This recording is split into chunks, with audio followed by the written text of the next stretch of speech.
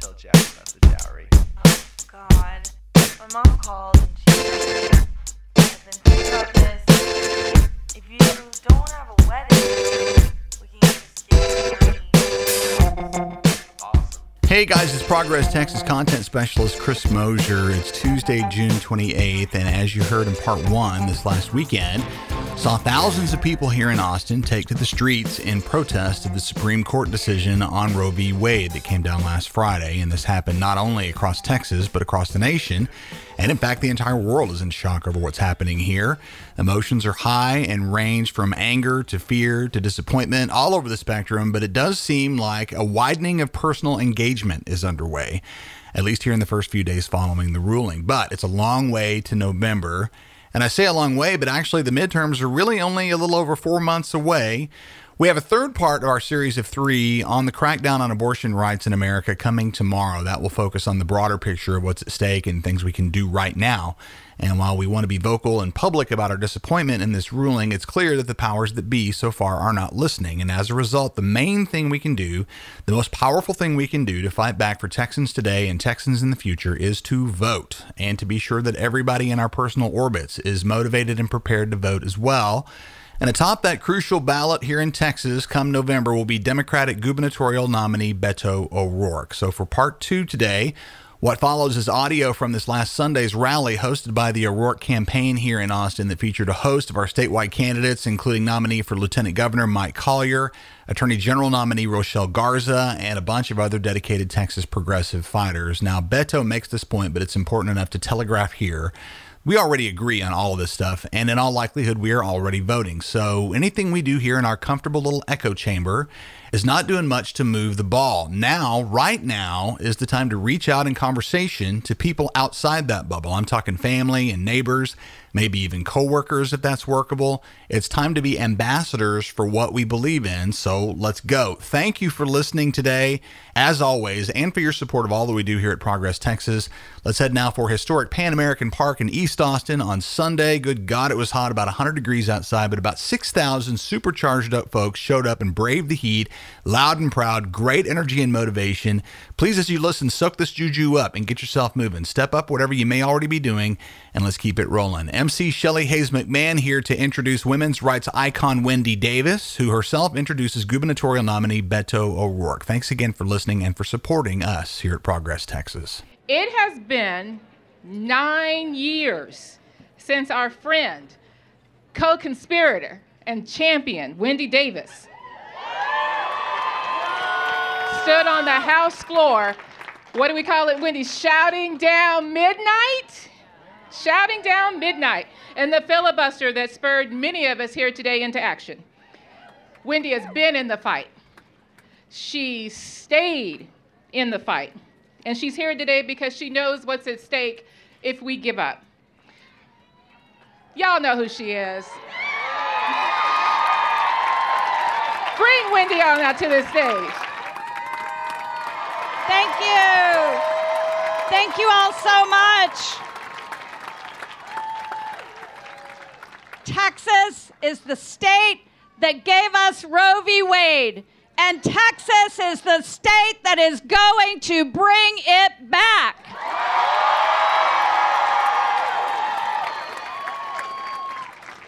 Nine years ago exactly yesterday, thousands of us from across this state gathered in the Texas Capitol, the first time and only time in its history that it was filled to capacity. And we gathered because we were angry, because we knew we needed to show up, because women and others who can become pregnant in our state needed us to be there for them. We were fighting an anti-abortion law that would have closed almost every single abortion clinic in our state. And that day, because of our collective voices, we were able to shout that injustice down and filibuster that bill to death. And in that moment, we understood something about ourselves.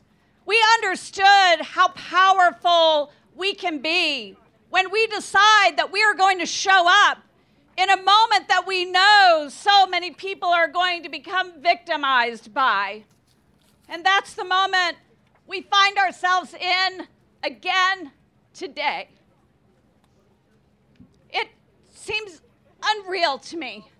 And I know you feel the same way, that we have been fighting this fight and fighting this fight day after day, week after week, month after month, year after year, and here we are.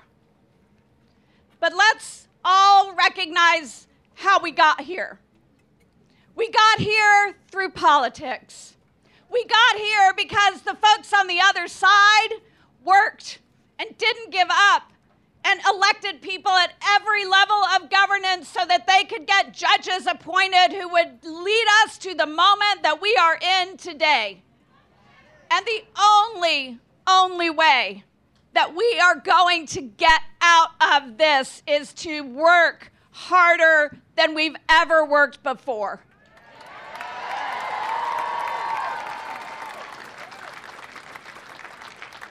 I cannot begin to stress to you how important it is that Rochelle Garza is our next Attorney General.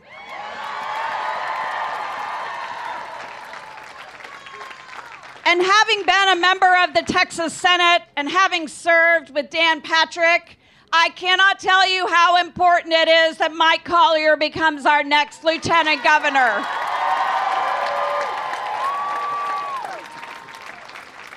And in this moment, if we are able to show people, not just across this state, but across this country, that when you take our reproductive autonomy away, we will rise up and we will make change. And that comes in the form of a new governor for this state.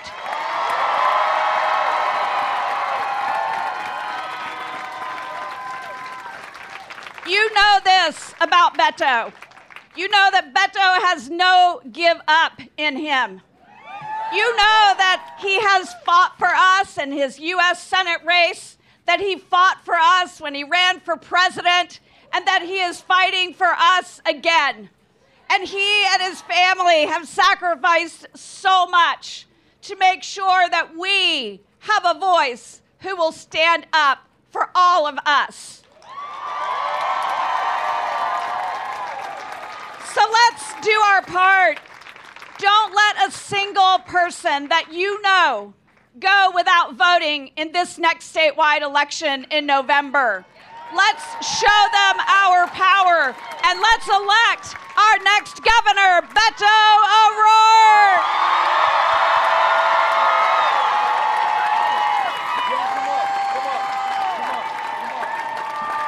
Come on up, everybody. I want everybody to get as close as we can together.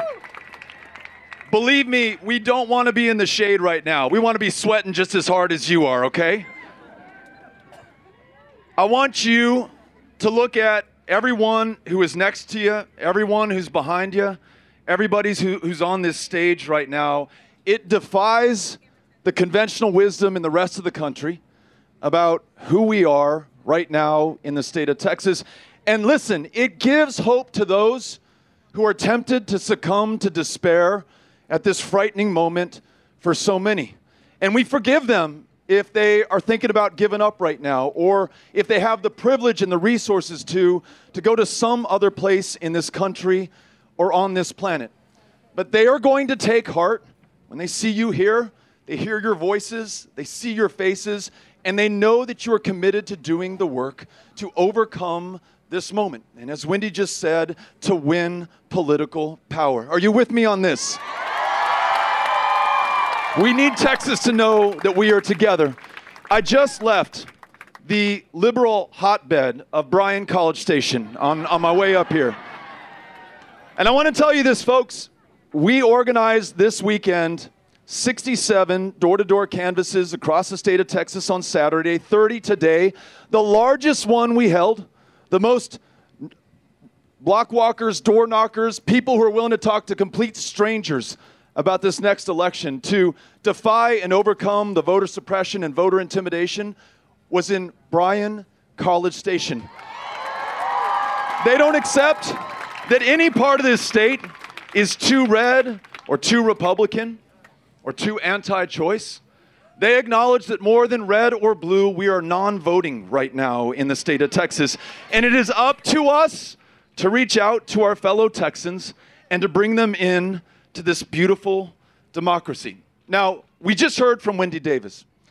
And one of the reasons that she is my all-time hero is that when she stood on that Senate floor in 2013, she had no idea whether what she was doing was going to bring about the desired result in that moment. In fact, the odds were probably against her, but she knew that she had to try. When she ran for governor of the state of Texas the next year in 2014, we hadn't elected a Democratic governor since 1990. No one gave her a snowball's chance on this day in Austin to make it through that race, but she knew that she had to try. She knew what she was up against, and despite that, and maybe because of that, and for all of us, she did what she had to do. And every single day thereafter, she has been right by us, side by side, step for step, fighting for every single Texan out here today and for the generations yet to come. That has got to be the spirit now. That has got to be the spirit now of all of us, because, listen, the cynicism, the resignation that some feel, the temptation sometimes to criticize our allies and our friends and our other candidates for their imperfections or their inability to see things exactly the same way we do. When we do that stuff, we're doing the other side's work for them. We have got to stick together right now, and we've got to commit ourselves to the fight, because the other side understands that this is about power and control. And we've got to get wise to that, because listen, if, as they said, this was about life, then we wouldn't have had 100 children lose their lives in Child Protective Services just since the year 2020. If this was about life, as Yasmin said, we would not be leading so much of the developed world in the rate of maternal mortality, 3 times as deadly for black women in the state of Texas. If this was about life, we would not be the least insured state in the United States, where more kids die of diabetes in Texas than any other state in the union. And if this were about life, then gun violence would not be the leading cause of death for children and teenagers in the state of Texas. If this were about life, then those 19 children in Uvalde, Texas would still be alive, enjoying their summer break right now. This is about controlling the lives and the bodies of the women of Texas. But if we decide that we're going to stay together, if we decide, just like those great folks in Bryan and College Station who are knocking on doors right now under this blazing sun, their shirts drenched, their pants soaked, talking to people who may or may not see things the way that they do, taking a chance on that young woman who's never voted in an election in her lifetime because she says it just doesn't matter. Things seem to go from bad to worse no matter what we do. And we say, you know what? Your power is in your vote. It is your voice. And if we all vote together, we are going to overcome that. We bring her in. We get her registered. She is on the rolls. Just here in Travis County, in the year of our Lord, 2020, 203,000 of our neighbors who were eligible to vote did not cast a ballot. Since then, 85,000 new voters have entered the rolls. So that is 288,000 new people that we can go out there and meet and talk to and bring into this election. 288,000 people just in Travis County from whom we have not heard. Ladies and gentlemen, I lost to Ted Cruz by 216,000 votes. The margin of victory is right here in this county if we're willing to go out and meet the people who can win this.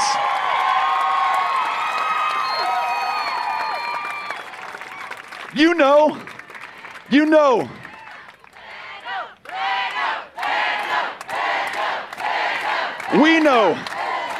We know this.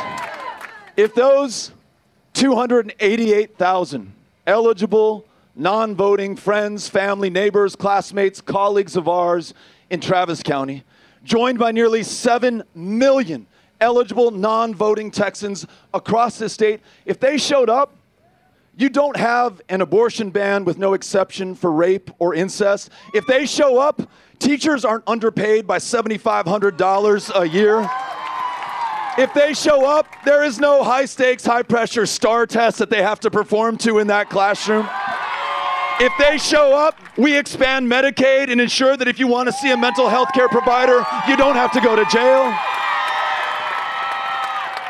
If they show up, this state rises to its true potential, each of us able to fulfill our promise, but it's going to take action.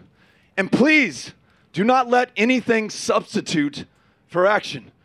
Twitter, social media, they're fine. They will not get the job done. We will not tweet our way to victory. I love TikTok as much as the next person, and you got to see me dance sometime, but that's not going to do it either. Watching MSNBC, talking to those who already agree with us, we have to go out there and meet those people who've never participated before. And ladies and gentlemen, you know this, that Greg Abbott, in signing that voter suppression bill last year, he's targeted young and old, African American, Latino, communities of color, those experiencing poverty and homelessness, to try to keep them out of the ballot box. What if we all join this campaign, this effort, these great candidates here on this stage, and ensure that those people who have been determined to be unworthy of the ballot are the very ones that we reach out to and provide the margin of victory on the night of November 8th. This is how we get it back. Last thing that I want to say, in terms of action, there are a number of amazing people here in these yellow construction vests. So I've got one here at the front of the stage. Where's Ana Ortega? Ana, you need to come up here so people can see you. So these volunteers, each of them, you'll see them out there. There's about 50 of them. They've got clipboards. There are 5 already scheduled canvases in 5 different parts of Travis County. I want you to sign up for one of them. So it's cheering, it's signs, it's voting, it's registering, and then it's bringing people in. And listen, as hot as it is right now, and as hot as it will be tomorrow when you go do that canvas, or next weekend if that is what you choose, and maybe it's a little bit uncomfortable, and maybe it is inconvenient. Imagine how you'll feel if after this election is decided you have not done everything within your power to affect the outcome. Imagine the judgment of your kids and your grandkids and the generations yet to come who look back on us from the future and they say, hey, when all this was happening, when you were still arguably a democracy, when you still had the power to do this, what did you do with it? We want to make sure that we come through, that we are not found wanting at the end of the day. So this is the choice before us. We now know that progress is not linear or inevitable. We know that no victory is ever final. And we have to accept that the fight might very well go on forever. And I know that that is uncomfortable and it is inconvenient, but these are uncomfortable and inconvenient times. These are times not for the weak of heart, but we are strong, big-hearted people, right? We are the people of Texas. So when you have the choice between simply reacting to something or action or reaction, what do you choose? Action, reaction? Action, reaction? You all ready to knock on some doors and win some elections and get some rights back in this state? Thank you all for being out here. Let's go out here and do it. Thank you. Gracias. Le agradezco.